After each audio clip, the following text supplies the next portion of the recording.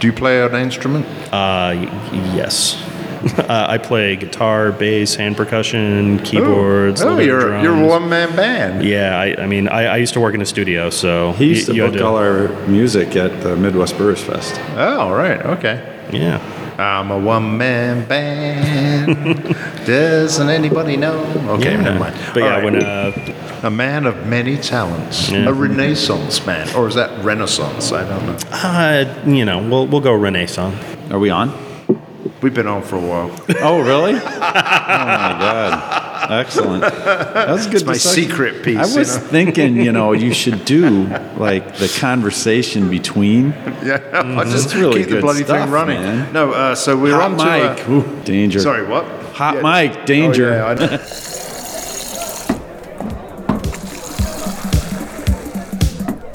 All right, quieting down now. Live from the Brit and Yankee Pub Studios.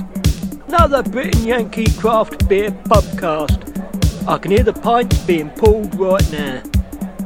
Knock the wild one, bring the drums in, let's have a party. Pump up the bitter. Shh, testing. Pump up the bitter.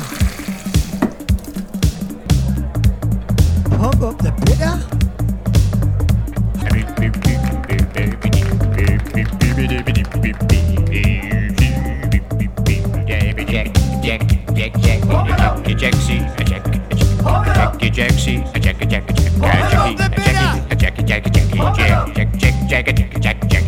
Take it away, lads. You are paying for that beer, aren't you? Pump up the bitter. Pump up the bitter. Well, welcome to Pubcast number 310. We are expecting a guest host, Ken McMullen, who has got stuck in traffic or is just bloody late for his own funeral. Sounds like Ken. Yes, and that dulcet tone in the background there is Mr. Dan Rosenberg, who is the head brewer at MyGrain Brewing, where we are in Joliet. Yeah.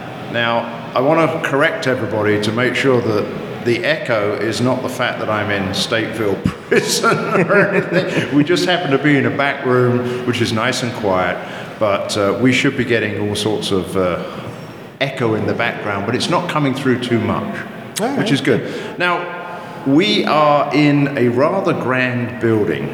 Yeah. MyGrain is right next to the railway station. Was this the railway station? So this was actually the original train station in Joliet. It was built about 110 years ago or so. I know John Bitterman's been on here a couple times. He can give you the full history of Joliet. He's our local historian. He is, and he was on last week's show. Oh, right on. He probably could have told you about as much about this building as I could. I believe one of his relatives worked on it back in the day. But yeah, this was the original train station. And, they decided maybe about 10 years ago or so that they were going to build a new station on the other side of the tracks, get a nice public works program going, modernize everything for the new railway system that's coming between St. Louis and Chicago. And this building was just kind of sitting vacant. It's a national landmark. It's a beautiful old concrete building, and the city was looking for something to do with it. They rent out the upstairs for, parties, weddings, stuff like that, the old grand waiting room.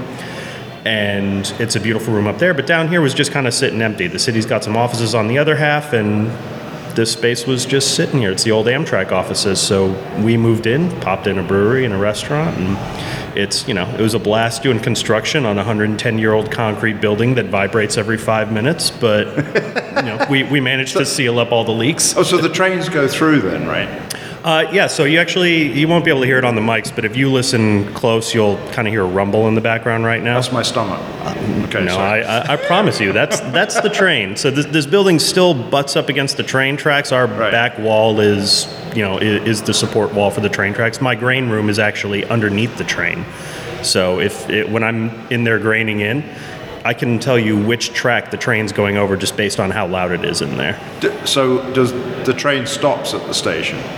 The passenger, or is it just... Passenger trains stop, okay. And the station's right on the other side of the track, so it's still essentially the same stop.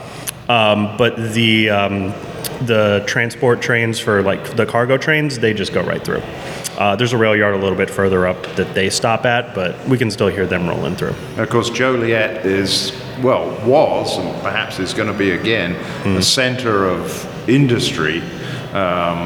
There's the canal that goes through here, right? Isn't there a canal or a river or something? Yeah, so the I&M Canal, that originally went through here. It essentially goes from Chicago to, it connects Lake Michigan originally to the Mississippi River before they went through and reversed the flow of the Chicago River.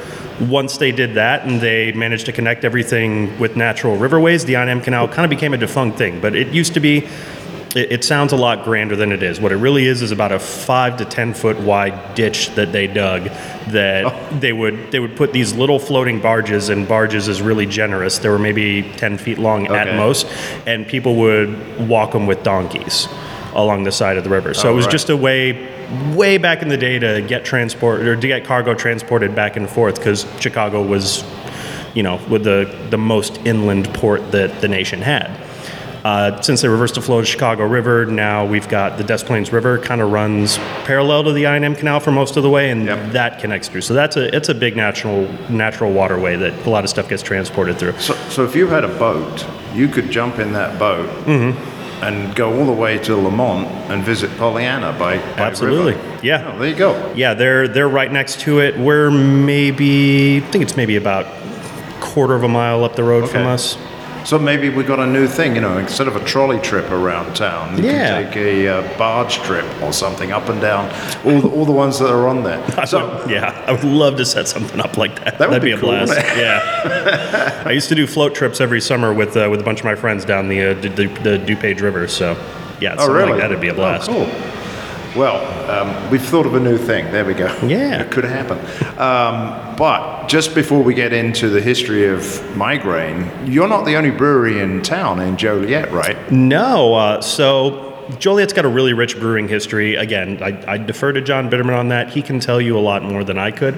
But if you look around this room we're in, and if you ever come and visit us, we're over in our private dining room. We usually don't have it open except for special events, so ask to see it if you come in.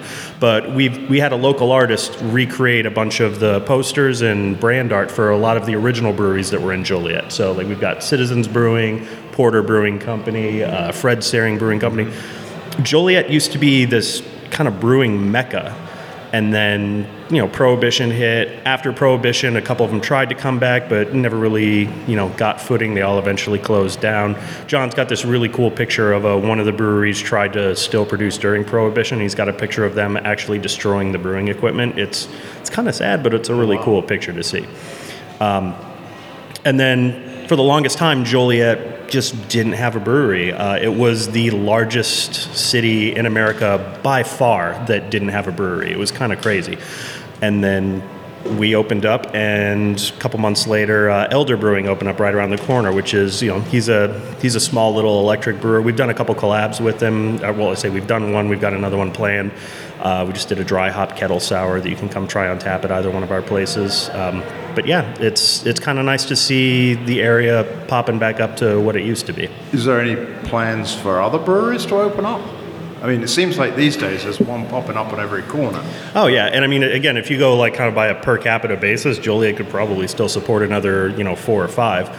But right now, as far as I know, there's not plans for anything new. We had a couple open up over in Shorewood over the last couple years. Mad Hatchet's actually having their grand opening today. I don't know when this drops, but today's 4/20 for for all you potheads out there. There you go.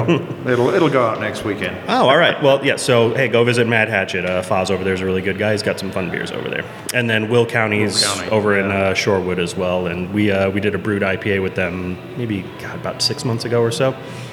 And yeah, Jamie's a great brewer. Joel's a good brewer over there as well. It's becoming a nice little mecca down here for breweries where there wasn't anything for a long time. And that's really good. I like the way everything pops back up and people are able to keep going. Now, we always sample beers and we have a nice flight here. Yeah. But of course, there's always the calibration beer. It's the first one you have while I'm doing setup and everything. You said, what would you like? And I said, well, you have a pale ale. I said, well, you have an IPA. He said, well, I got a pale. Mm-hmm. And I said, oh, excellent. And it came to me in a delightful, what are these, IPA glasses or whatever? Yeah. So they're real nice glasses with the bottoms that are thinner and wobbly. And yeah, so for those of you who haven't seen one before, Spiegelau came out with the specialized IPA glass. If you want to post a picture of it on your Twitter, I guess. It's a really unique, really weird-looking glass. It's essentially kind of a teardrop bulb on top, and then it closes down, and instead of a stem, you've got little concentric bubbles that kind of come out. The point behind that, and as you're drinking it, you can kind of see it. As you drink it, you know, the liquid level goes past those bubbles in the bottom, and then when you put it back down, it forces the beer through those bubbles and just kind of releases more carbonation. The idea is you get those IPA aromatics the whole way through the glass.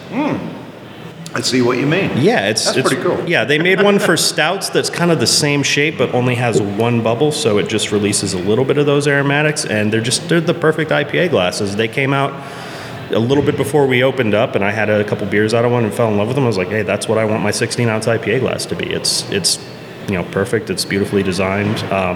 And it looks damn cool. Yeah, it's a really cool glass. Now, even more important, of course, is the beer that's in it. And when it came to me, I said, that looks like a real pale ale. I mean, Yeah. It was a beautiful amber copper color, a bright copper. The head was just sitting on there quite nicely. The taste is delicious, and in fact, I think I could be tempted to say that this was bordering on an IPA level, but Sure. This is delicious. Tell us the story behind it. What's it called? So it actually is an IPA. Oh, it is? Yeah, and Oh. we brewed it with Ken, who just walked in now. So Hello, Ken. Ken can tell you a little bit about it too. So Hang on a minute. I have to reprimand him for being late. Sit in the corner. Hello, Ken. Bad Ken. Were you busy at the brewery? No. Oh, okay. I was stuck by a train. There was a fire truck. Some old lady was driving slow. There was this dog, and I don't know. What else do you want, Phil? Nothing, that's okay. Did the dog eat your homework? yeah, that too. We were talking about this delicious brew. I'm going to let you have a sip of mine. A sip only, because it's bloody delicious, all right? And that is... So that is the beer that we brewed with Ken and a bunch of other people. It's called From Pale They Came. So when you asked for a pale ale, I said, well, we have this pale beer. Pale is the Plainfield Ale and Lager enthusiasts. Yep. Okay. It's the homebrew club based out of Plainfield. Ken and I were both members of it, along with a bunch of other professional brewers. So Ken really put it together. We all got together about a month and a half ago over at Workforce and brewed this beer.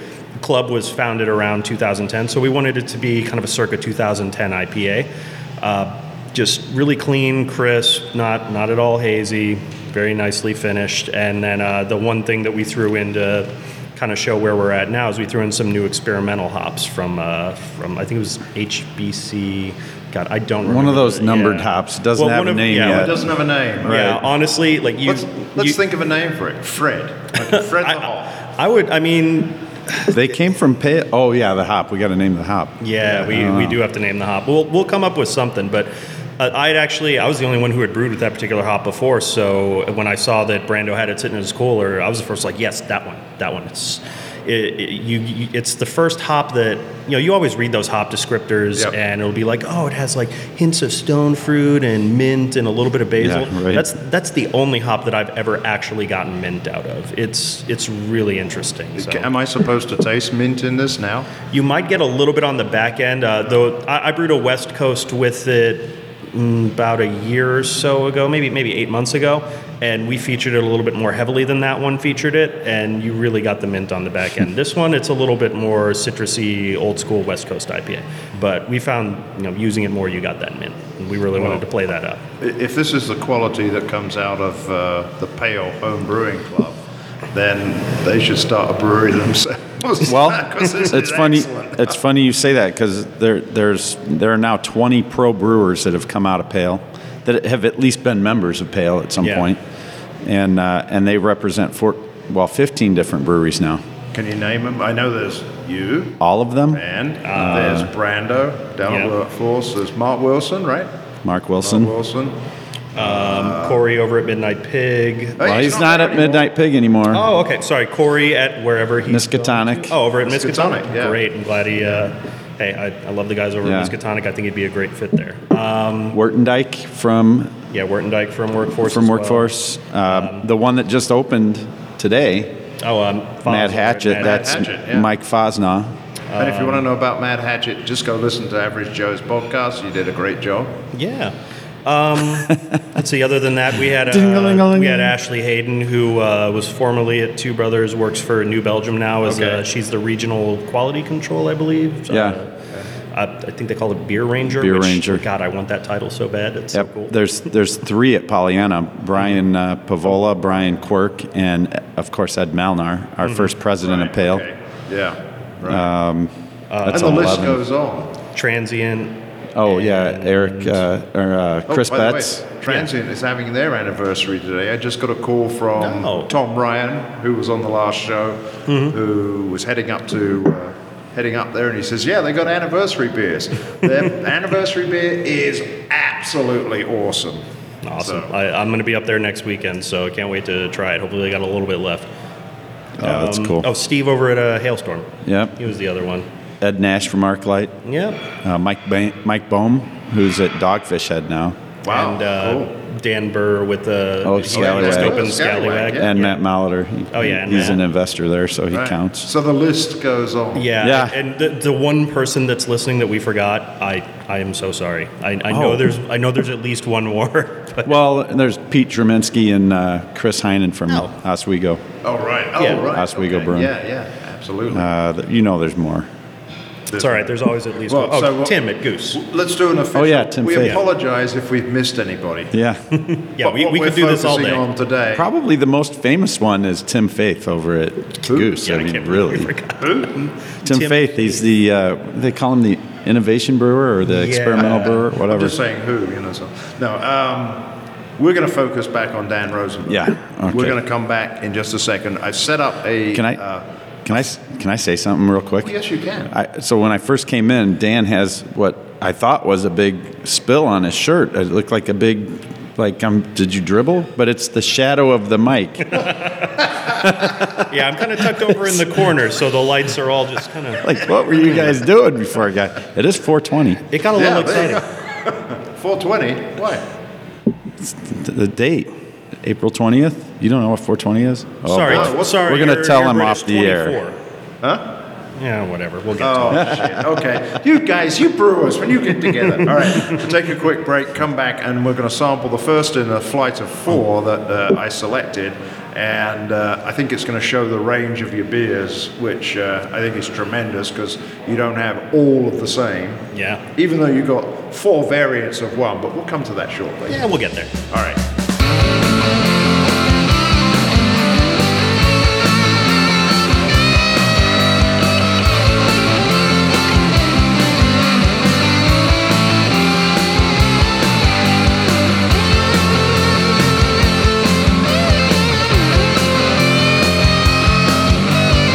Beer that I wanted to try very much as the first beer is your Kolsch. Yeah. Does it have a name?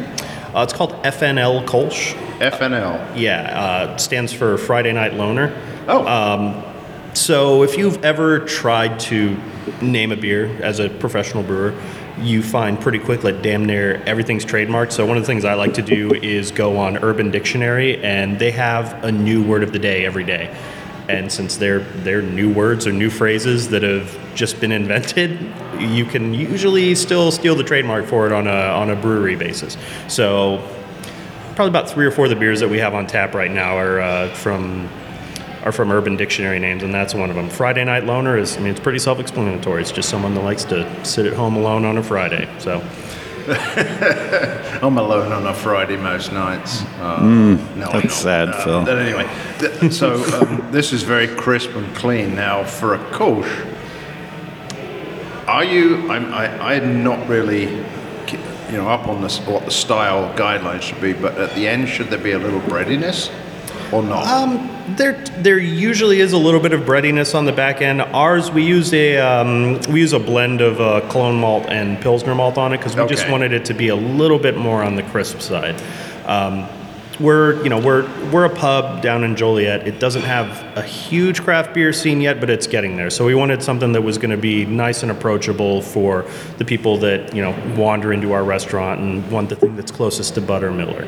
So we say, well, try this, but without all the acetaldehyde and without all the skunkiness and without all the rice or corn syrup. And you do a Pilsner as well? Yeah, we do. That's pretty traditional Czech-style Pilsner. Use Czech Saaz hops in it. I actually use the Weihenstephan yeast in it because that's just my favorite lager yeast, and we use it in the Doppelbock too, which we'll get to on the back end. But again, just nice, crisp, clean. Got that little bit of dry spice note from the Czech Saaz hops. And prior to us sitting down here, we went in the back and took a quick look around the brewery, and we came across I wasn't quite certain what it was, but it was an enormous, great big plastic tank that was part of your water purification or water. Are you doing RO? Yeah. Whatever. What is it? What do you call that? So system? it's a reverse osmosis system. Okay. I don't know where most of your listener base is, but I assume most of them are in the Chicago area. And you all have Lake Michigan water, and I love you, but I'm super jealous of you because that's some of the best water in the world to brew with. We're out in Joliet, and we are just past where those Lake Michigan pipes really stop. So we're on an aquifer. The water out here is really hard. It's got a lot of sulfur, a lot of iron and magnesium in it, and a lot of calcium. So if we were gonna brew with that water just straight, we would have just a nightmare brewing these really crisp, clean lagers. We could brew a really bitter IPA, but that's about it. So we made the decision pretty much instantly once we figured out we were going to be in Joliet that we were going to have to get an RO system and build our own water profiles. So what an RO system is essentially a series of filters. It's a couple carbon filters, a couple of more intricate filters, and then a UV filter on the back end that essentially strips it down to pretty much just pure H2O. There's not really a lot left in it. And then we add our own salts back in. So every beer that we brew has its own water profile. That's why we're able to brew a Kolsch that tastes like a traditional Kolsch or a Pilsner that tastes like a traditional Pilsner. The water up in those areas is extremely soft, so we can do something with almost no salts in it. Then on the other end, on our IPAs, we can go really heavy on the water salts and really play up that bitterness to it. Okay. So the reason for the big tank is it takes a long time to make RO water. Yeah. So as much as you need to mash it. in. Reverse osmosis. Yeah. You said that. Okay, never mind. Yeah, so that giant water tank, ours it's about 1,000 gallons. The reason we have 1,000-gallon tank is with that RO system makes about 2 gallons a minute. And I need water a little bit faster than that. So if we were just relying on that system just by itself, when it came time to run water through my plate chiller, I'd be shit out of luck. Yeah. So how much water do you actually use when you're making a batch of beer? Right, you mash it. You're putting your barley in, and you've obviously taken it up to a certain level. And how much is that? So when I grain in, it depends on the beer. Grain in. Okay, grain in, mash out. Right. Okay. Well, yeah. So when I mash in, it depends on the beer, but it's usually somewhere between 200 and 300 gallons of water. 200 gallons for a smaller beer, 300 gallons for a bigger beer. I think the highest I've gone is like 350 for some of our big imperial barley wines and Russian Imperials. And then sparge, I like to keep the head of liquid on top of it the whole time, so it's usually another 200 gallons or so. Okay. And then, you need some additional water for cleaning and all that fun stuff. Yeah, and that's... Can't you use just the regular water for cleaning? We can, but hot water works best, and my RO tank feeds into my hot liquor tank. Got it. So... The other thing is if you have hard water that you're putting chemicals in, it doesn't work as well. The more pure water, the better the chemicals work in it. Yeah, I would essentially have to double my chemical use if I was using just our straight water for cleaning. So if you had a home brewer, so for example, take me. Okay, I don't brew. I like to sample the end product, but not brew.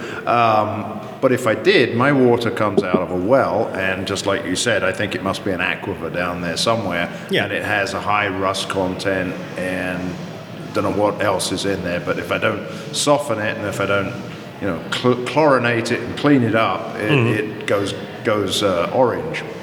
So if I was to brew, obviously I'd be using like 5 gallons if I'm doing something, a 5-gallon, what do they call it, big pots that boil it up in, right? Could I use 5 gallons of purified water? So it depends on what you mean by purified. If you're using distilled water, you're going to have to add salts back into it. Same if you're... Usually if you just go to the store and get one of those like 5-gallon jugs, that's usually an RO system that's coming out of, so you'll want to add your salts back into it. I think they've actually started selling little packets now that just have water salts that'll mimic a region at homebrew shops, so I would say just pick up one of those and toss it in your strike water. So you don't want completely pure water, you do want to have something in it. Yeah, the yeast needs those minerals. The pH of the mash will really affect the flavor that you get out of it too. If your pH is too low or too high, you'll start pulling out astringency. You'll start pulling out tannins, all sorts of bad stuff. You'll also just have a really inefficient mash because the enzymes won't be able to work if the pH is too skewed one way or the other. Okay. I mean, if you want to get into water chemistry, we can, but No. I'd recommend exactly. Like I do a beer training with all my servers, and we go through water, barley, yeast, and hops, and I always save the water slide for last. And I start going into water, and then the slide that comes up is water chemistry is so boring. We can talk about it if you really want to. I'll sit in back and go on about water chemistry forever. I got an interesting water stat here. So most breweries, the amount of water it takes to make 1 glass of beer is like 5 or 6 glasses of water. Most craft breweries are at that. The ones that have their own settling ponds and are treating their water, like Sierra Nevada or maybe New Belgium, they're getting their ratio down to like 2 or probably not 2, 3 to 1. Yeah. But it takes a lot of water to make beer. Right. Yeah, I mean, just the water that we need for cleaning alone is about the amount of water that I put in maybe a half a batch. But, it's always one of those goals to get more efficient. With an RO system, the downside of an RO system is for that every 2 gallons or so that I get, I'm kicking about 3/4 of a gallon down the drain just as waste. And if you saw that stuff that's coming out of that waste tube, you wouldn't want to drink it. It's the cloudiest, grossest looking water you've ever seen. It's mostly calcium and iron, but still counts as water coming out of my tap. So it's unfortunate, but the other side of that is we try to be as efficient as possible. We always take RO water, run it through our chiller, and then back into our hot liquor tank, so we're recycling that water and getting a second use out of it, and at least using it for cleaning. So let's get back to the history of MyGrain. When did you open? And I believe there were 2 guys who are the owners, Vince and Greg. What's this backstory here? So Vince and Greg met. Vince was a trainer at Greg's gym up in Chicago, and they started talking. Greg had just sold his previous business, was kind of looking for something new to do, and Vince was a home brewer. So they started talking, sat down, had a couple lunches together, and decided, hey, we really want to open a brewery. That eventually evolved into what you see here today. But in the time in between that, Vince started volunteering with me at my previous brewery, just to kind of get a feel for what it was like to work at a brewery as a brewer, to really just kind of wrap his head around it. And that's where he kind of figured out, all right, I love doing this at home, but we should really hire a brewer that knows what they're doing on this big stuff. That eventually became me. While he was there, he really picked my brain on where the industry's going, and I was able to kind of bounce a lot of stuff back and forth with him. Decided we were going to do a pub, just because pub is, for me at least, and he took my opinion, and Greg really liked the idea too. You're really developing a lot closer relationship with your customers, the people that are drinking your beer. It also allows us to brew a huge variety of beers. If I was just a production brewery, let's just take Revolution or Lagunitas as an example. Yeah. They brew a variety of beers, but the stuff that they brew the most, the stuff that they kick out a lot, is just maybe 4 or 5 things. We really wanted to kind of stretch on that. So went from being a production brewery to a pub. Then they talked to the city of Joliet when they were looking for locations. This space came up, and it really all just kind of clicked into place. So he kept volunteering with me for maybe about a year or so there.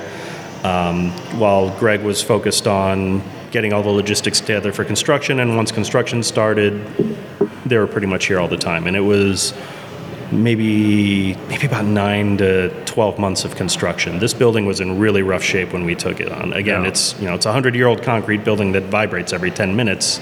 There were some problems, but once demo was done and we got the floors poured, they hired me on as the brewer, and I got all the equipment installed, and here we are. Place looks beautiful. If I showed you the pictures of what it looked like before, you'd never guess it was the same building. It's definitely has the feel of a solid building, and I'm going to suspect that some of the work to get the electrical where it needed to be had to go through stone walls and things like that. So yeah, and it being an older style building, there's a lot of load-bearing walls and pillars that you wouldn't see in a newer building. A newer building, you could have a whole wide open floor with maybe some like 1x1 pillars here and there to support a structure. Here, if you come in here, there's still the big old style 4x4 pillars. Thankfully, we only had to replace one of those. For this space was empty for about 10 years. You had hobos coming in here, living in here, water damage. Pretty much anything that you could have imagined, we saw. So we had to drill out every one of those pillars and take a look at them, and only one of them was rusted. If you look closely when you look around, there's one pillar in here that's suspiciously bigger than the rest of them. That's the one. That's the main pillar? No, that's the one that we had to replace. Oh, I see. And then there's one other giant pillar that is the main load-bearing pillar for this side of the building, and that's what we wrapped our bar around. So, as this is a national landmark, do you have any issues, or did you have any issues with having to, get permission to drill in? Because I know the folks down at Banging Gavel, of course, are in a very historical building, and every screw and nail has to be approved, right? So the city of Joliet was really great to work with. The local historic society was great to work with. The only thing that we really can't do is attach anything to the front of the building. Fortunately, I don't know how many decades ago, they decided that they were going to build an elevator shaft and redo the side of the building. So that's not grandfathered into to all the historic clauses that we can't do. So we were able to put all our signage up on that elevator shaft, which is great because it's the tallest part of the building on that side anyway. And we were able to kind of take out the side of the building and put in some big picture windows. And, as far as putting a sign on the front of the building, we just, we have our sign mounted to the sidewalk 6 inches in front of the building. It's one of those things that kind of seems like a big deal when you first think about it, but it's pretty easy to work around, and they've been great to work with. The thing about those historical societies is they don't want these buildings to just be there and be empty. They want them to be things. And putting something cool like a brewery in an old historic building, they were totally on board with. And it's worked out pretty good. This is a pretty cool brewery. When you look at, this, there's a lot of light industrial park breweries. There's not a lot in train stations and old cool. What is that? Yeah, Flossmoor is the only one I can think of. No, there's one up in Michigan that I'm totally blanking on, and there's one I believe in Colorado. What's the stone on the outside of this? It's just old concrete limestone. Limestone? Yeah. How appropriate, as you're wearing your old limestone brewery shirt. Yeah. You brought that up just to say that. No, I didn't. One of the really nice things about our reconstruction too is there used to be, and it was built at the same time, so it was all the same stone. There used to be just kind of like a 3-foot high barrier around, and there was like kind of a little park. We needed a truck dock for the side of the building, so they dug up that part of the park and repaved it all and replaced a lot of those barriers with bushes.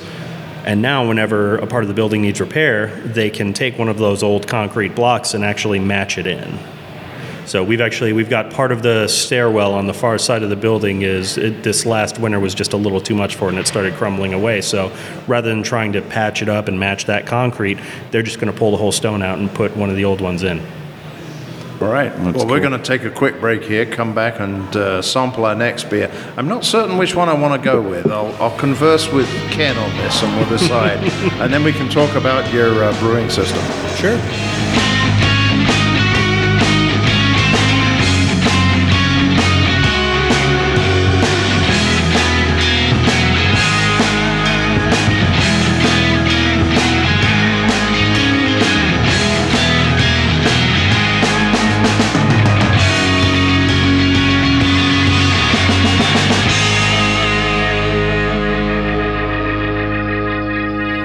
So you have a Doppelbock?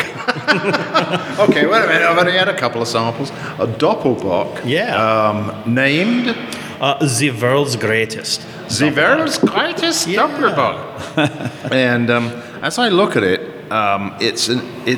you put it down on your light-colored tables, and it almost looks cherry-colored. Yeah, but it's when you definitely lift got it that up, hue. you've got that nice dark. What is this? Amber? Ruby. I would call it What is it? ruby Ruby. brown. Brown? Yeah. Oh, okay, brown. Well, I was thinking of we'll something say Kind of ruby reddish. brown. It's really a deep reddish brown. Very clear, great clarity. Yeah. And Now, it's, tasting it Sure. is an experience because it's very light maltiness compared to what I've had other Doppelbocks.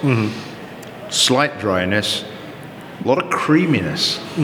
Very, very nice to drink. A good mouthfeel. Yeah, Tell us about it. So we really shot for that sweetness on the back end, and a lot of those brown malts, definitely some special bee and some caramel malts in there. So you get those caramel, toffee, and even a little bit of that raisin note in there.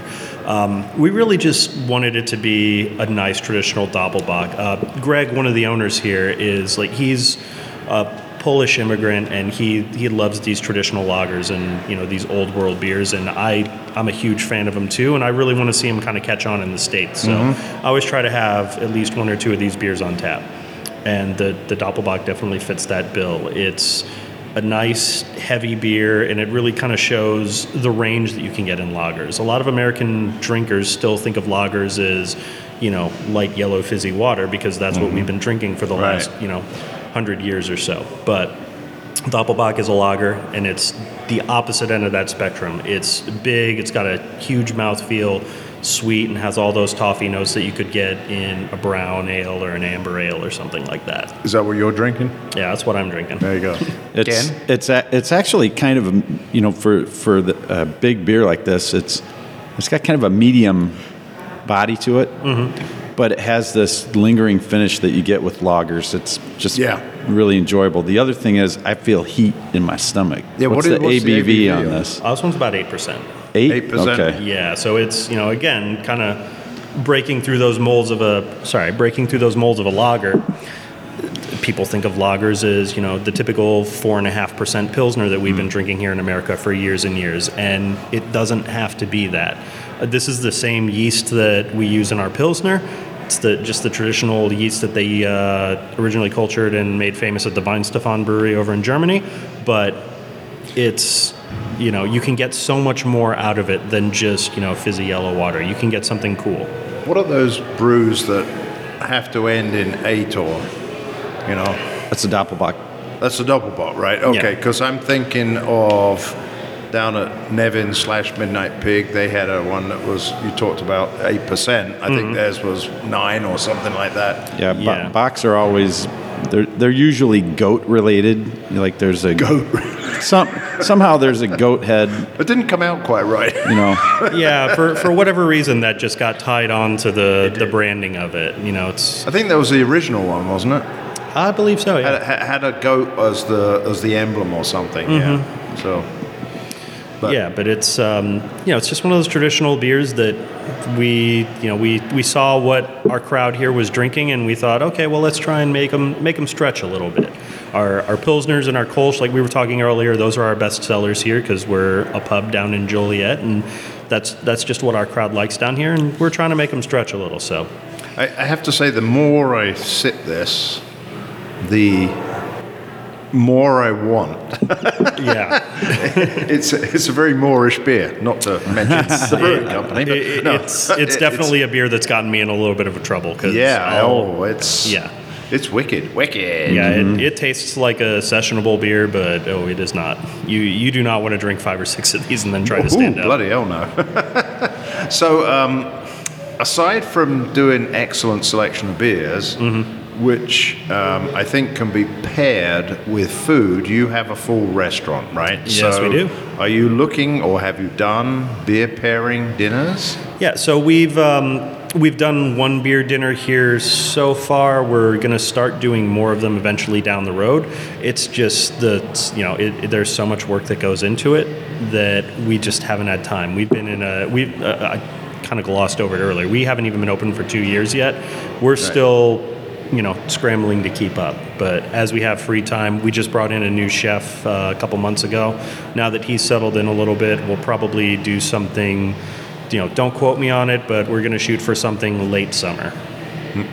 For what? For a beer dinner. Okay, yeah. The one that we did before, we got, such a great response. We just, again, we just haven't had time to sit down and plan one out. So do you find that and I want to pose this question carefully because I don't want to insult people in Joliet, but you mentioned that people down here, they're more of the Pilsner and the straight up, the clear lager or the golden lager opposed. And are they more meat and potatoes people here, or is the taste changing? I wouldn't say that. The taste in food is definitely there. Beer-wise, it's just still not as mature of a beer scene as I've seen in other places that I've worked, which, nothing against them. It's great. Actually, I really love the beer scene down here. It's been really fun to work at, but it really focuses on, again, the light lagers and New England IPAs, and we're still kind of working on breaking in on all the other styles.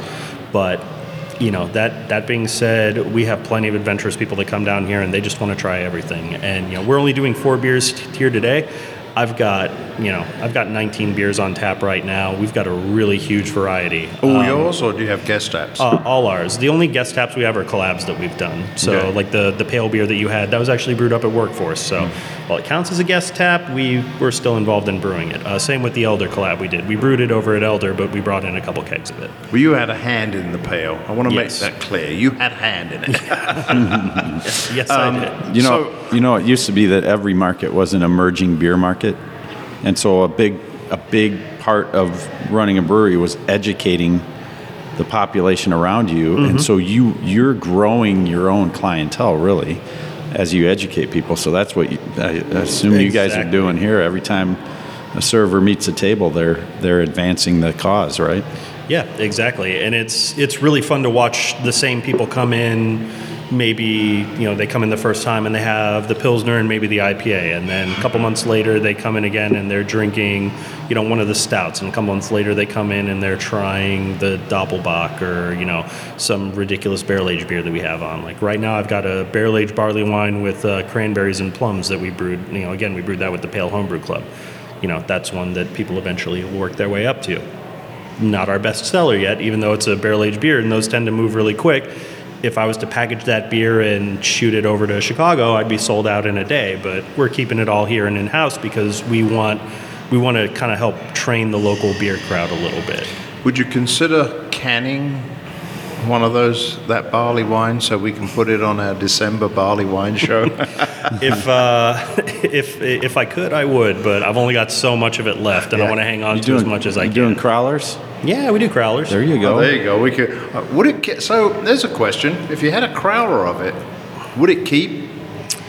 As long as it's filled right, yeah. A crowler in theory will hold as long as a can of beer will. I think crowlers may have less dissolved oxygen in them than a growler. Yeah. So theoretically, they should keep longer. That's generally what stales your beer is the dissolved oxygen. Yeah, and most places you go that fill a growler, they usually don't fill it properly. The idea is to cap on foam. Actually, I can hear my bartender filling a growler now. That kind of hiss sound. We always CO2 purge out our growlers, which again most breweries don't do with a growler. And then if you cap on foam, you ensure that there's no head of oxygen sitting in there. So you get as little as possible. And really, once beer's out in the market, your two biggest beer spoilers are heat and oxygen. So when he says cap on foam, all those bubbles in the foam are filled with CO2. Yeah. So as long as you're capping on foam, you're not getting oxygen in there. Right. Yep. And then a crowler's just a little bit better seal than a growler. So in theory, it should hold up better than a growler. Again, there's for every brewery and bar out there, there's 15 bartenders filling growlers. So it always kind of depends on individuals doing it. But as long as it's filled right, it should hold up. So you said you did classes, or at least sit down and got the bar staff, to understand where you wanted your beer to come out. Yep. Do you have them certified as CBS, certified bar servers? Oh, is it beer servers? Beer server. Yeah. The Cicerone program. So we haven't bothered with that, just because I'm a brewer in-house and I can train them on all that. There you go. It's one of those things that we certainly encourage, but if you actually look at the first level Cicerone, it's all you'll see those certificates up at certain places. All they teach at that first level Cicerone is essentially how to pour a beer. Yeah. If you're working as a bartender and you don't know how to pour a beer, you shouldn't be a bartender. The basic thing that I see everybody screw up, and if you're a bartender and you're listening to this and you do this, just silently correct yourself. But everybody likes to actually have the tap under the beer to kind of correct foam issues, or they'll actually tap the glass up against the faucet. Don't do that. That's how you spread bacteria. That's the number one thing that they will teach you in your level 1 Cicerone certification. So there you go. I've just taught you everything you need to know. Go get your level 1. And save me $65. Yeah. And with that, I'll thank you, and we'll take a break and come back to a spring beer, All right. a seasonal beer. Indeed.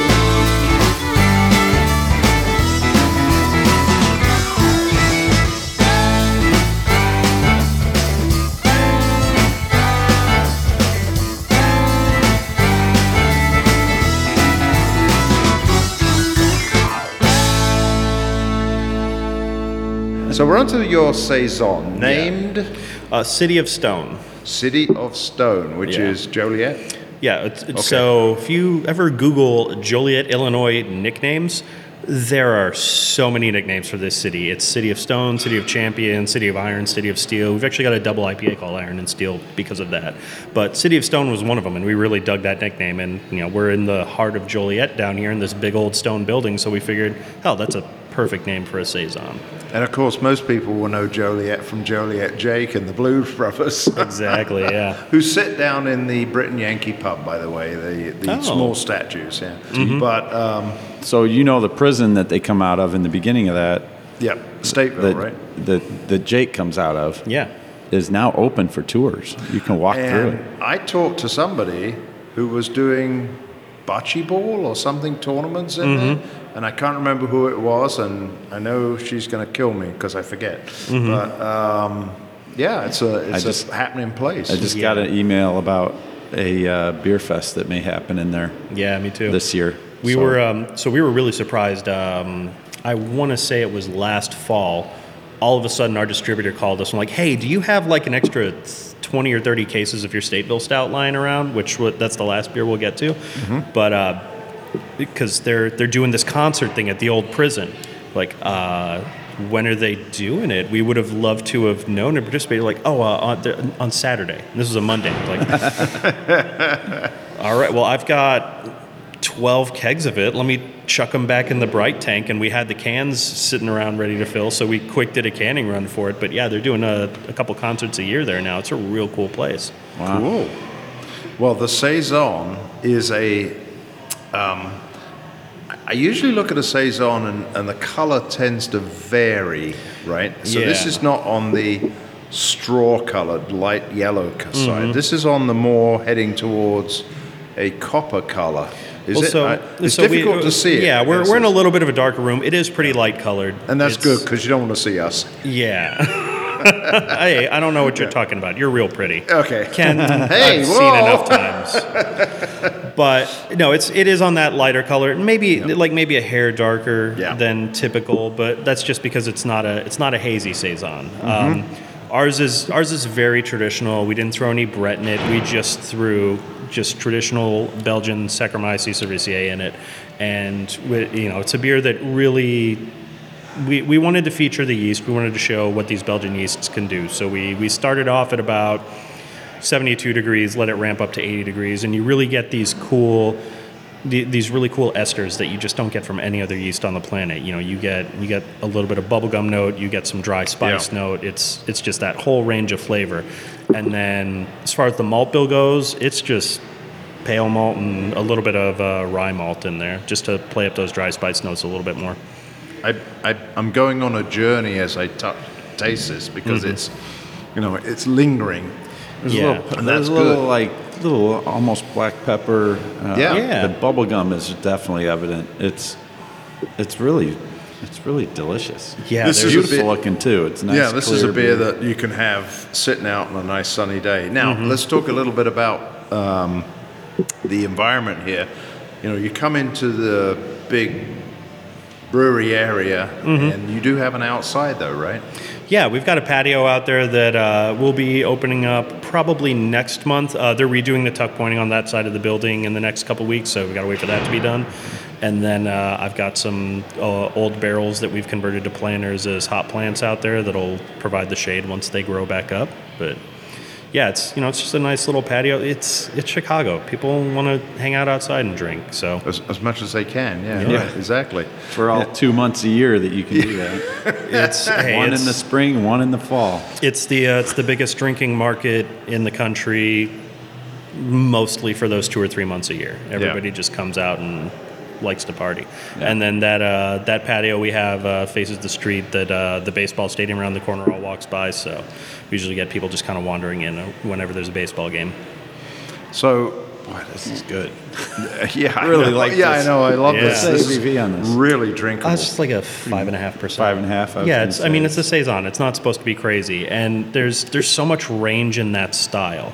Yeah. We were talking a little bit off mic about, there's black saisons out there. Ken's brewed one with cardamom, and if you go out and have if you have a saison DuPont, it's going to taste totally different from this. They're both still saisons. They're just they throw a little bit of a little bit of Brett in there, get a little bit of that funk. Ours is a little bit more of a controlled saison, just a Saccharomyces cerevisiae saison. You can go all over the place, or you go down to St. Louis and you have a side project saison and it's a straight up sour. It's just whatever Belgian yeast you want to put in a pale ale. It's a saison. Yeah, and I don't know if it was on mic or off mic now. We were talking about Trinity Brewing, and I just tasted one called a Naked Saison, which was tremendous, but it was completely different looking to this, and so much more Belgium-y. Yeah. It's got so much more yeast in it. Oh, yeah. This one is really easy drinking. I think this is going to be very popular. It's been popular, and we actually, if you come to our brunch, we actually make beer mimosas with it too. You have a brunch? Yeah, we do. Oh. It's every Sunday from 10 to 2, if I remember right. I work back in the brewery. They don't tell me the hours or any of the specials. I'm just back in my cave all day, but. Yeah, we do a brunch that's absolutely outstanding. If you're looking for something to do on a Sunday, come on by. I try to only come once a month because I was gaining too much weight from the pancakes. But so let's talk a little bit, Brit, about your background. Sure. Obviously you were a home brewer with Pale. So where did you go from there? Because we've done a podcast together before. Yeah. Another location. You'll have to go back maybe 100 or 200 episodes or so. But right. So going into my background, I, like a lot of people, I started drinking craft beer, late 2000s or so, and just really fell in love with it. There was this craft beer bar in Plainfield that doesn't exist anymore called Finnegan's that really kind of trailblazed out here, and one of my friends was a server there, and it's like, Dan, you have to come by and drink these beers. This isn't like anything you've had before. So came out there, started drinking, this is amazing. Within 6 months or so, found out there's a homebrew club that meets here, just kind of started up not too long ago. You should come hang out at a couple of their meetings. Came to my first Pale meeting there, met Ken, met Ed, Brando, all those guys we've talked about before, and tried my first home brews, and was like, oh, you can do this at home. This is great. Where do I get the stuff? And Brando's just like, well, I just opened a shop back behind the Binnies over there. Why don't you come by, hang out? So I, started coming back there, hanging out. I was working as a sound engineer at the time with a day job that I hated, but was looking for something to do during the winter months, because during the winter, if anyone here has ever worked in the entertainment industry, during the winter there's not a lot to do. So. Yeah.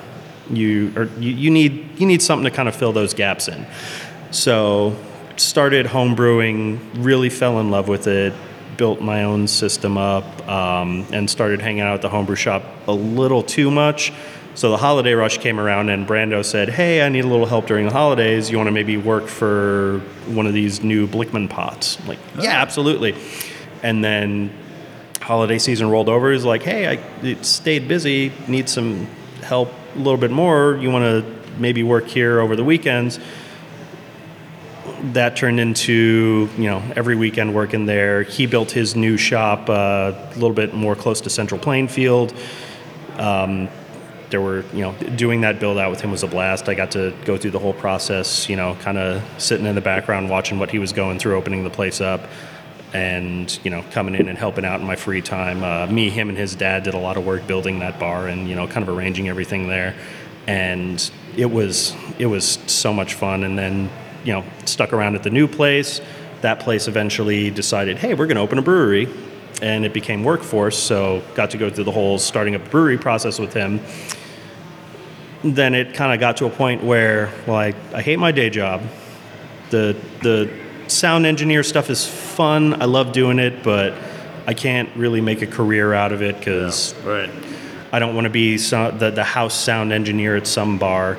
So the job opportunity came up at what was then Urban Legend Brewing Company, to be a taproom manager and do a little bit of the brewing there. So I went and jumped on that. Within, I want to say, about 8 months or so, I was the head brewer there, just because there was some turmoil with the ownership there, and the original brewer left. And spent a good couple years there, just really kind of honing my craft and getting things back in line there. It was that place. I love them. But they were in kind of rough shape when I came on board. Was the creature one of your recipes? That was not one of my recipes. Okay. I went through and adjusted a lot of things in it when I came on board, and we got it to a much better place.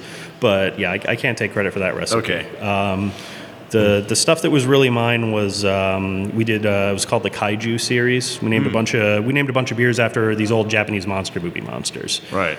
Because they're all in public domain, and they all have really cool names for beer. Like we did Batra and Kamacuras and Anguirus, and it was it was a blast. And I really brought in a barrel age program there as well. We did some more imperial barrel aged beers there.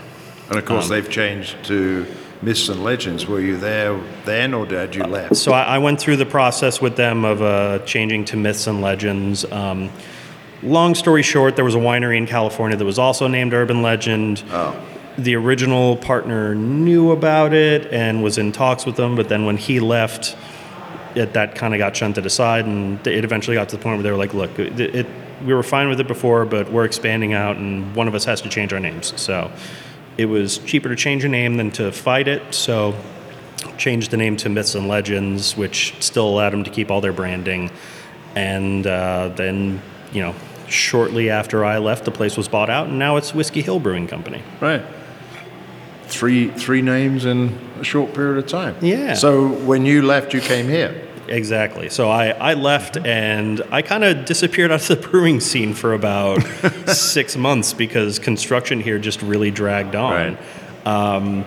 But it's been really fun to kind of open a place from scratch and really just establish things from the ground up. When I came into Myths and Legends, the guys that were there before me were great, but there were a couple things that needed to get cleaned up, and I wasn't able to really build the place on my own reputation. I was building off the backs of them. Here, I'm able to really start building it on my own. And Greg and Vince have been absolutely fantastic on the ownership side, and they've really built the place up as well. And it's just been fun to kind of come out and see the reactions of the beer just from a completely unbiased standpoint. Before, if you've ever come in and replaced someone, you're always being compared to the person you replaced. I wanted to, start from a nice, clean, open space. Right. Well, speaking of clean, I'm going to finish off my Saison here, which is very clean. You finished yours, Ken. Yeah, I got to run out and feed the meter. Wait a minute, it's free on Saturday. It is? Yeah, I know. I paid $3 for a parking lot across Well, there. I only paid one, so cool. So we'll All right. stop, come back, and talk about what seems to be a flagship or signature beer here at the fine MyGrain Brewing. And by the way, we want to find out where you got that name from.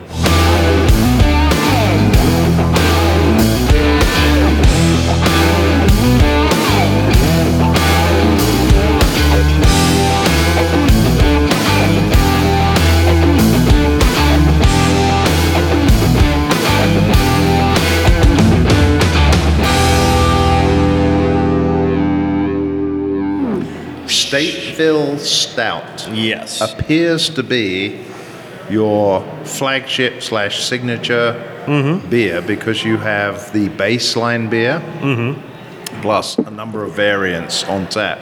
Tell us about it. Come on. Now, having a stout is kind of a bold move, number one, instead of a bloody New England IPA. Yeah, well, so I should say we have a New England IPA on tap, so if that's what you like, come on down. You do. Absolutely. Good. It's, like I said before, we're a pub so that we can have variety. I got 19 different beers on tap. Just right now it happens we're doing a special with, so Stateville Stout was one of the beers that we opened with, and it wound up being way more popular than we could have possibly imagined. It's a chocolate stout, so milk stout base. That's what it is. Oh, yeah. Okay. I've been tasting it here, and I'm going, that's not just a regular is it a milk stout? It's a milk stout with a lot of chocolate malt. So we brewed the original batch of this beer, and figuring, all right, we want it to be a chocolate stout, so we're going to have to do the standard chocolate stout thing and throw a boatload of cocoa nibs in it and just, spend a lot of money on this commodity that, is going to probably vary in price like crazy. But we, when we were building our recipes, I started, meeting with all the malt suppliers, and one of them was like, "Hey, so we just started carrying this maltster out of the Netherlands called the Swan. They're winning a bunch of awards, and they've got this chocolate malt. Why don't you give it a try in your chocolate stout?" So I said, "All right, sure, whatever. We're a new brewery. Worst case scenario, I'll pivot after the first batch, and we'll tweak and adjust. Everybody expects us to do that." So we brewed this batch of Stateville Stout, ordered a bunch of cocoa nibs, just had them waiting to get delivered while this batch was in the fermenter, and then tasted the batch in the fermenter and like, holy crap, this chocolate malt is ridiculous. We don't need any cocoa nibs in this. This is outstanding. So canceled the order of cocoa nibs, and what you have is what you get. It's just a 7.4% chocolate stout. Oh, whoa! 7.4? Yeah. I was going to say it was like something like, this is about 5, right? Yeah, that sweetness really kind of balances everything out. So it is a milk stout, got that little bit of lactose in it, and just other than that, it's just base malt, chocolate malt, a little bit of black prince for color, and that's it. It's a pretty simple beer, but it's outstanding. That's what I was going to say. It's a simple beer because it is what you taste, right? Chocolate. Mm-hmm. You've poured us, now the one that is the baseline has been, pardon me. Whoops. All right. I've done it a couple times this podcast. This has been sitting here for a while, and it's warmed up, and I think all the flavor is being released. You've given us a variant because you have 3 variants? Yeah, so right now, by the time this goes up, they might be gone, but this last week we ran a special where we decided, this has been one of our most popular beers. We're going to play around with it. We're going to do some variants. So I brewed a batch and did 3 individual kegs of 3 different variants. One was we threw a bunch of vanilla beans in. One we threw some coffee from our friends up at 10 Drops Coffee in. And another one we went with the actual original plan and threw in all the cocoa nibs, which is what you guys have now. Yeah. So this is what we have here. Yeah, so this would be the double chocolate Stateville Stout. And it is chocolate. So I was trying to figure out whether it was the vanilla one or the chocolate one. I knew it wasn't it's definitely coconut chocolate or anything like that. It's definitely chocolate. Yeah. But man, now I taste it. This is like a dark chocolate. Yeah, it's, to me... like Baker's chocolate, right? Yeah, to me, it's kind of like chewing on a dark chocolate Tootsie Not Roll. Baker's chocolate. This is a Bourneville chocolate. A what? Bourneville chocolate. It's actually the closest I don't know what chocolate I that found is. to it, and it makes sense because it's actually the cocoa nibs I got. But if you ever get like a 80% cacao from Ghana, Like a chocolate bar? From Ghana? That's what it tastes like, yeah. I get that every day. Oh, yeah. They fly it in for me. You can get it at Whole Foods. Actually, the only reason I know that comparison is every now and then Aldi has that. Oh, If you okay. look in their like little premium chocolate shelf, they'll have that. So I mentioned Bourneville. Bourneville is a stereotypical English dark chocolate. Mm-hmm. And I think it's made by Cadbury's. Yeah. And Cadbury's got bought by Kraft. But that's what it reminds me of, because it's not the like you say, the 80% really dark, could be bitter, you know. This is smooth, delicious, but you know you're getting something chocolatey. Yeah. So if you don't like chocolate, you're buggered. But Yeah, and that's why, like I do. When I was shopping for the nibs for this, I saw that nibs from Ghana was an option, and to me like, oh, this is a milk chocolate stout. That's going to play perfectly with this. And, that Bonneville, it fits from Cadbury. Cadbury makes that nice, rich milk chocolate. You can totally see why you'd make that comparison. That's what this is. It's a milk stout that's just super this is the chocolatey. dark chocolate Cadbury. Mm-hmm. I'm sorry, not the milk chocolate. Well, I have to correct you there. It is Cadbury. They still make their milk chocolates. But, to me, that's what it tastes like. So, as we sip here on these luxuriant chocolate beers, what's in the future for the fine? No, wait a minute. I haven't asked you. Where the hell did you get the name MyGrain from? Because when you say that, people go, "What do you mean migraine? You get a headache?" So we've been saying that. It's actually spelled MyGrain. Correct. But it is named after the headache. So Vince and Greg were sitting around trying to figure out what they're going to name this brewery. And we talked about it a little bit earlier. In the brewing world, if you try to name anything, you're going to find that someone has a trademark on it. There was we've all gotten cease and desists from other places, and I know Ken's gotten one. I've gotten one. Actually, I think that's a brewery name. That's a potential brewery Cease and name. desist? Cease and desist, Yeah. where you go for as many as you can get. So they originally named the brewery Golden Spike Brewing because we're in an old train station. If you know your American history, as they were when they used to build all the train lines that kind of connected the country together, they'd start from both ends and work their way to the middle, and that last spike that they would drive in would be a golden spike.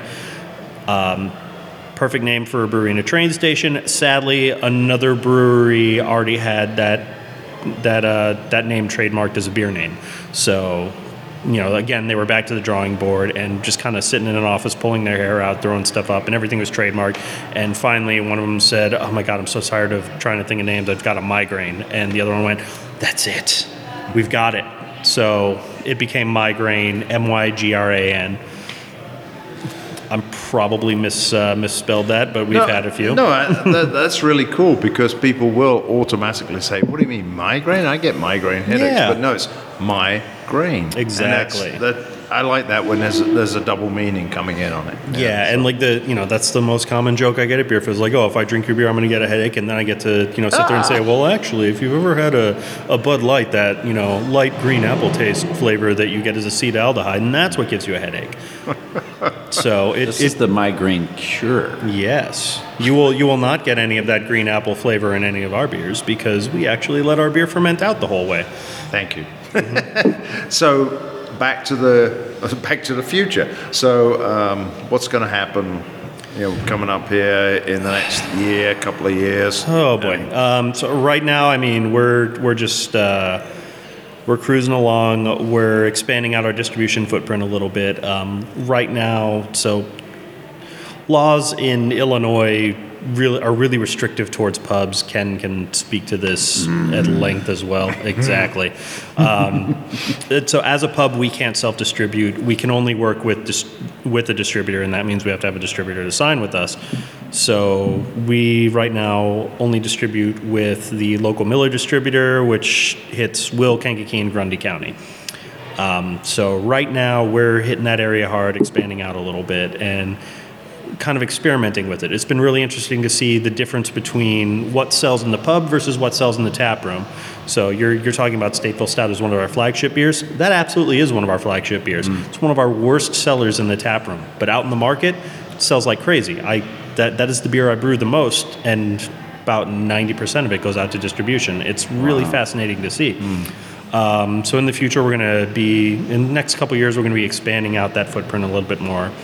And we're starting to play around with some new styles. You're going to start seeing some limited one-off releases from us that are going to be going out to distribution and getting canned. We've got our own canning line in-house. We're not using a mobile guy like a lot of the small places are doing. We really wanted to keep all that quality control in-house with us. We didn't want to have to rely on someone else to maybe do an okay job canning our beer. So look for that in the future, and then look for our distribution to expand out a little bit more. Are you going to move into sours and fruity beers? Oh, absolutely. So you say move into fruity beers. I've got a couple of them on tap right now. We just didn't try them.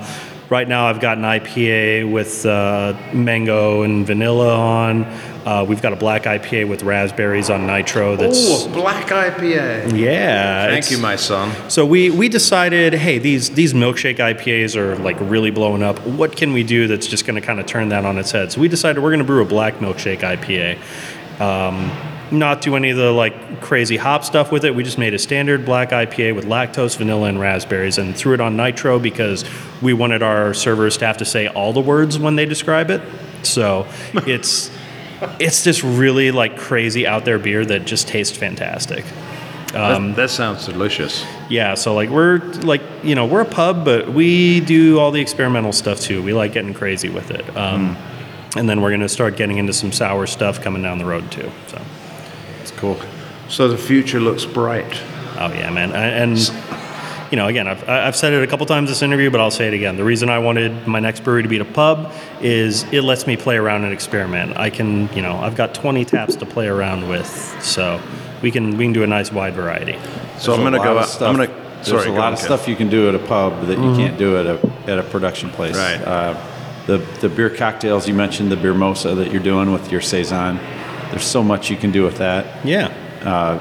We can't fortify beers with liquor and package it and sell it, but you can make a cocktail, which is the same thing. Yeah. So there's all kinds of crazy things. Okay, so let's explore these beer cocktail things. What exactly are you adding to beer to make a beer cocktail? And why? Mixers. You can add all kinds of. So let's just back up for a second. Let's take what's been probably one of the top 5 cocktails in America the last 5 years, the Moscow Mule. The number one ingredient in that is ginger beer. What if you replace that ginger beer with a Kolsch or a Pilsner or a Saison? Then it's a beer cocktail. It's, just you start replacing those mixer ingredients with beer. And that's what you've got. So we do beer mosas. My bartenders love to play around with a couple of the different things. If you're ever in here and you're bored, you just tell the bartenders, hey, make me a beer cocktail. Just come up with something weird.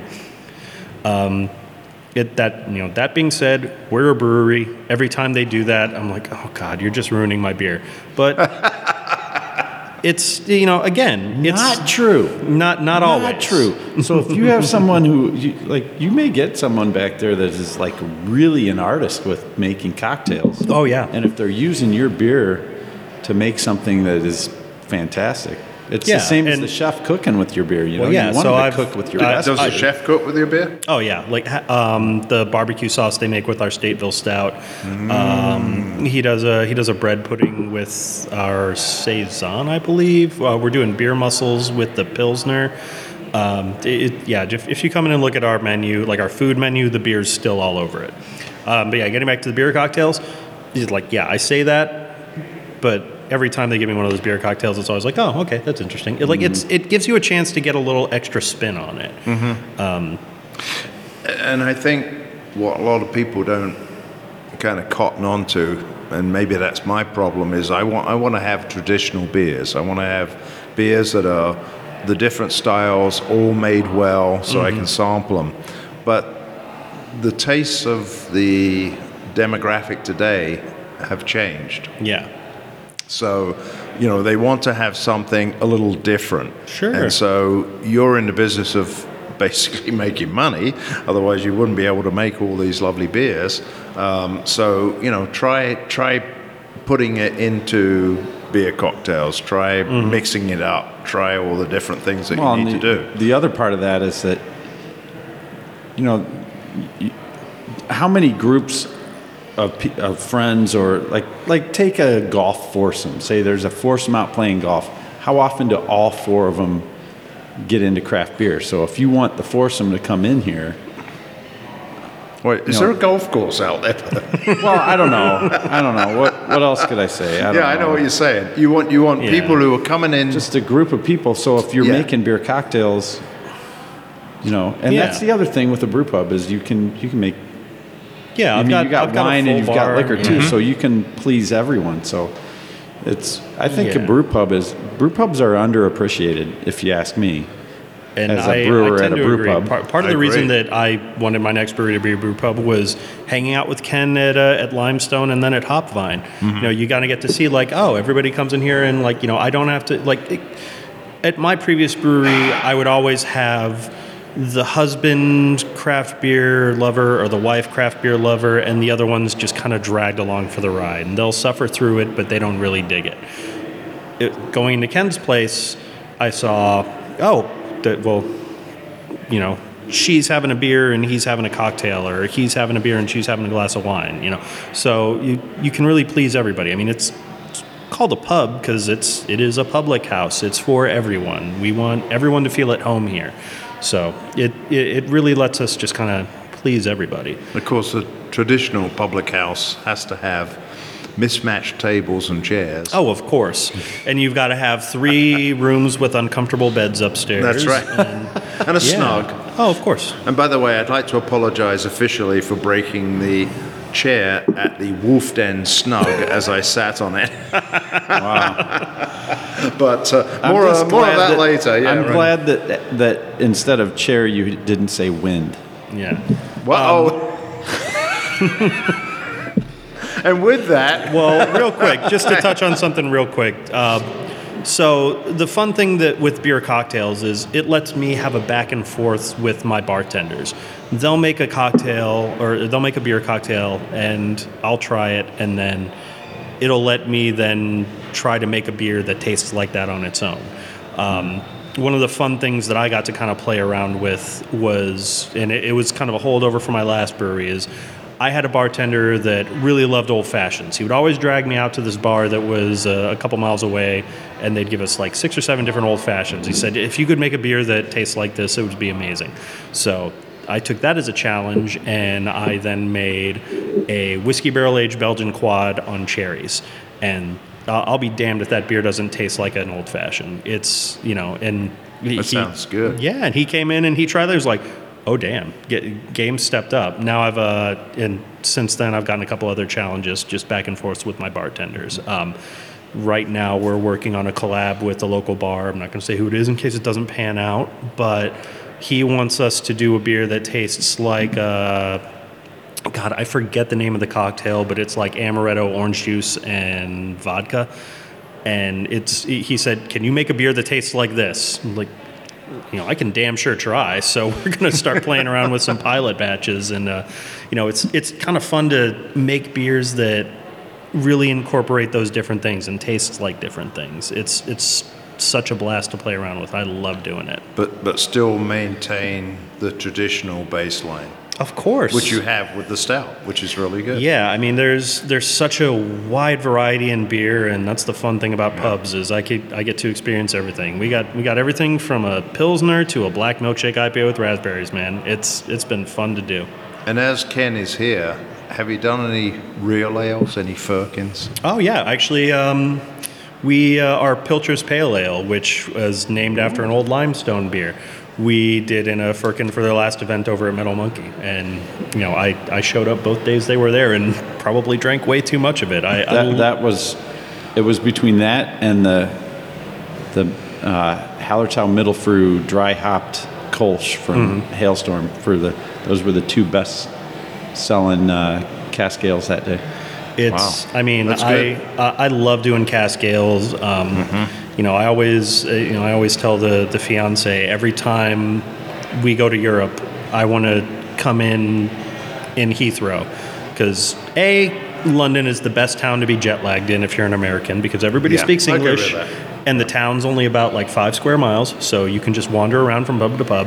And B, any pub you wander into is going to have at least 5 or 6 beer engines. And I always tell everybody about this, but next time you go out there, just head south about 70 miles to the south coast, a town called Lewis, Harvey's. Been there since 1745, and I don't mean 7:45, but they do tremendous cask ales. Sussex is the best English bitter you're going to find. But I'm a bit biased. If you want to talk English cask ales, again, going back to London, that's the town I have the most experience with. Every time I go there, I always stop by, I believe it's 10 Bells. It's famous for being the pub that all the prostitutes that Jack the Ripper killed drank at. But Wait a minute, which Jack the Ripper? They're saying there's several of them. No, either way, whichever one it was, it's where all his victims drank at. Yeah. It's in kind of an upscale neighborhood now, and it's all been gentrified, but that pub is still there, and they've really converted it in the last like 2 or 3 years into this amazing craft beer bar. And it's just, you've got 10 or 15 cask beers. They've got an upstairs now that's got another few cask beers. And if you want like a real cool cask beer experience in a historic pub in London, like that's one of my favorite places to go whenever I'm over there. Tip for all you tourists. Yeah, next time you're there, man. Tell them I sent you. They won't know who the hell I am. At the end of every podcast, we raise our glasses, and I want to say thanks a lot, Dan, for spending time with us and allowing us to sample your beers. Cheers. They were really good. Thanks. I mean, it started off with a great regular IPA/pale ale. Well, pale IPA. How's that? There we go. Sure. Ken, it's good night from me. And good night from her. Him. You're close. You were almost there. Damn it. And thank you, Dan. Cheers. All the best. Cheers. Cheers. Oh, nice clangs. There we go. Can we do that one again? There we go. Came out well. All right. I like a good clang. Oh, you got empty ones. Yeah, but it rings nicely. Okay, Ken, I'm going to have to reprimand you for being late. Come please on time next time. All right. It's almost like you don't know Ken. It's part of my brand. It's his signature. I walk in late, man. I mean, I've known you for about 10 years now. I don't think I've ever seen you be on time. That is not true. I've really changed my reputation with the beer fest. I'm not the last brewer rolling in. Third to last. First out.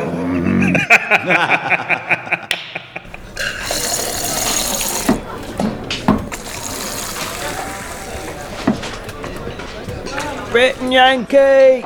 Brit and Yankee! I'll have a pint. No, go, give us a pint. You got any tetlers? A pint, please, Bob. Give another pint, please, Bob.